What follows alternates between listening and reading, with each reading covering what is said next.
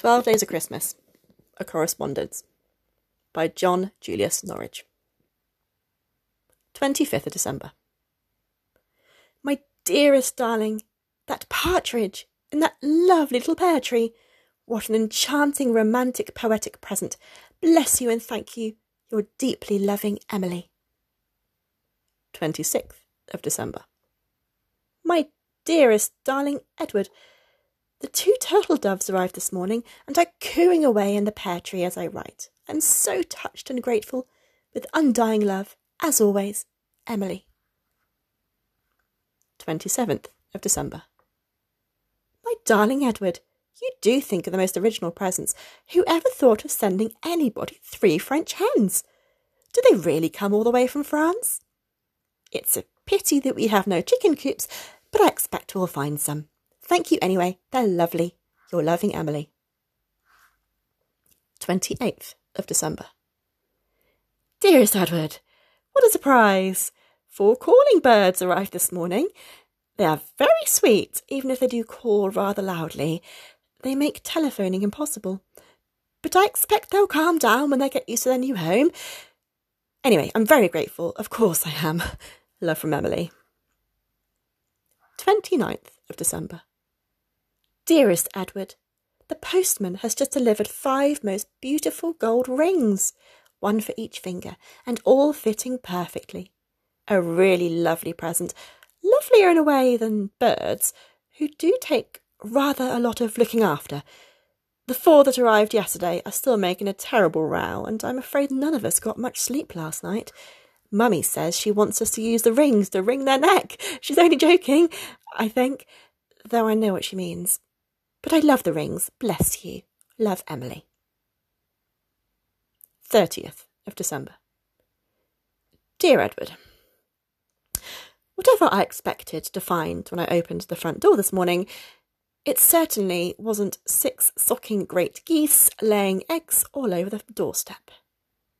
Frankly, I had rather hoped you'd stop sending me birds. We have no room for them, and they've already ruined the croquet lawn. I know you mean well, but let's call it a halt, shall we? Love, Emily. 31st of December. Edward, I thought I said no more birds, but this morning I woke up to find no less than 7 swans, all trying to get into our tiny goldfish pond. I'd rather not think what happened to the goldfish. The whole house seems to be full of birds, to say nothing of what they leave behind. Please, please, stop.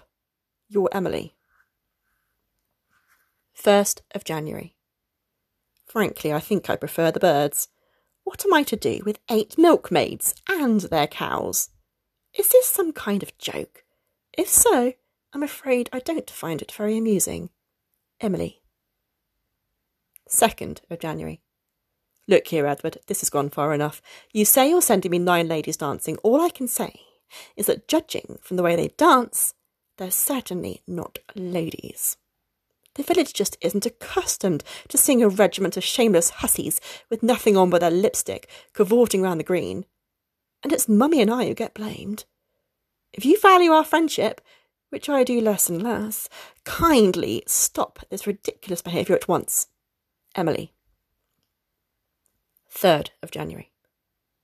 As I write this letter, 10 disgusting old men are prancing about all over what used to be the garden before the geese and the swans and the cows got at it, and several of them, I notice, are taking inexcusable liberties with the milkmaids. Meanwhile, the neighbours are trying to have us evicted. I shall never speak to you again. Emily. 4th of January. This is the last straw. You know I detest bagpipes. The place has now become something between a menagerie and a madhouse, and a man from the council has just declared it unfit for habitation. At least Mummy has been spared this last outrage. They took her away yesterday in an ambulance. I hope you're satisfied. 5th of January. Sir, our client, Miss Emily Wilbraham, instructs me to inform you that with the arrival on her premises at 7:30 this morning of the entire percussion section of the Liverpool Philharmonic Orchestra and several of their friends, she has no course left open to her but to seek an injunction to prevent you importuning her further. I am making arrangements for the return of much assorted livestock.